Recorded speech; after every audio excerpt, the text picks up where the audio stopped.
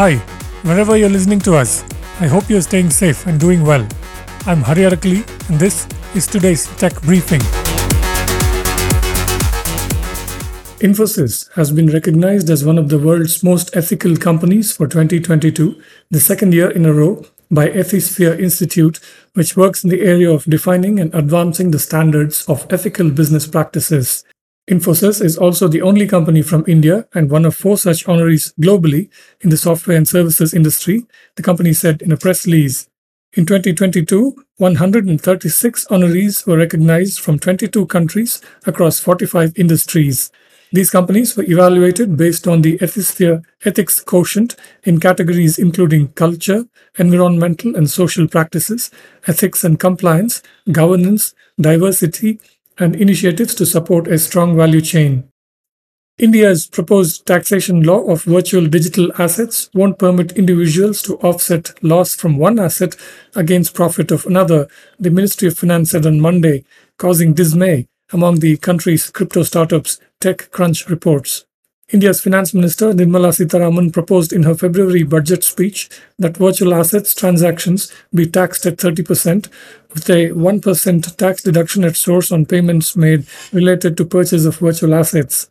In a clarification posted on Monday, the Ministry of Finance announced its intention to tax each digital asset investment independently, a departure from how the country regulates transactions at the stock market, according to TechCrunch. This move is detrimental for India's crypto industry and the millions who have invested in this emerging asset class, Ashish Singhal, co-founder and CEO of CoinSwitch, one of India's largest crypto exchanges, said in an email. The lack of provision to offset losses will drive away users from KYC compliant exchanges and platforms to the underground peer-to-peer grey market, which would defeat the purpose of the tax, Singhal added. Commerce IQ, a startup which helps retailers automate various e-commerce processes, has raised $115 million in a funding round led by SoftBank Vision Fund 2 at a value of more than $1 billion, making it the 12th Indian startup unicorn of this year, Economic Times reports. Insight Partners, Trinity Ventures, Shasta Ventures, and Madrona Venture Group also participated in the round. The fresh funding follows a $60 million round in June 2021, bringing the total funds raised by Commerce IQ in the past 12 months to $175 million, according to ET. Qualcomm has launched a Snapdragon Metaverse Fund established to invest up to $100 million in developers and companies building unique, immersive, extended reality experiences, as well as associated core augmented reality and related artificial intelligence technologies, the company said in a press release. The fund plans to deploy capital through a combination of venture investments in leading XR companies by Qualcomm Ventures and a grant program by Qualcomm Technologies for developer ecosystem funding in XR experiences such as gaming, health and wellness, media, entertainment, education, and enterprise. Nurture.farm, a digital platform for sustainable agriculture, has generated and forward sold 20,000 carbon credits through its alternate wetting and dry seeded rice project, the company said in a press release. Its benefits include 15 to 30% of water savings, according to the release. The project covered 22,000 acres of rice paddy fields and involved over 2,500 small farmers. This initiative forms a crucial part of Nurture.farm's mission to transition farmers to adopt sustainable agricultural practices and reduce the environmental impact of rice cultivation. Another 120,000 credits are under process from a crop residue management program.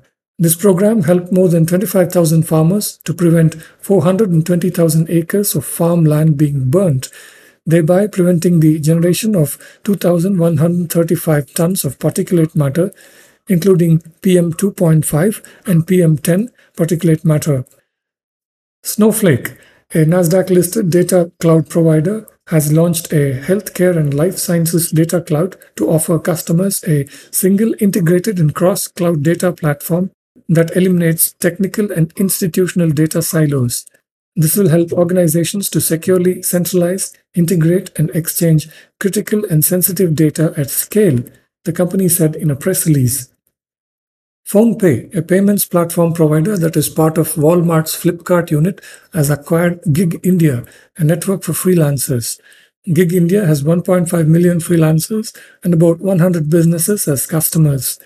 PhonePe will use Gig India's network to help corporates and enterprises acquire more customers and scale up their distribution channels, the company said in a press release. Bizongo, a B2B trade enablement platform provider, has acquired Mumbai-based IoT and location services provider Clean Slate Technologies, according to a press release. Through this acquisition, Bizongo aims to equip more than 100 Indian factories with its IoT-powered cloud factory solution by 2023.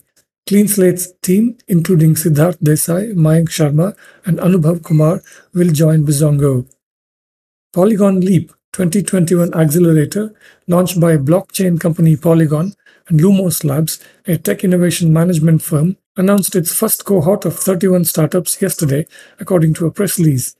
Aimed at driving innovation and supporting India's startups in their Web3 journey, this accelerator will now move to support the 31 shortlisted solutions selected from over 270 applicants globally in building their innovative decentralized ideas, giving them access to expert mentorship, ecosystem support, and marketing support in the bootcamp phase.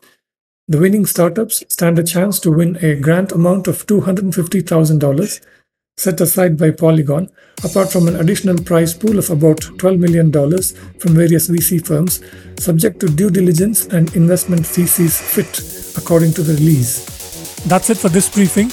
You can find all our podcasts at ForbesIndia.com and on your favorite podcast apps. I'm Hari Arakali. Thank you for listening.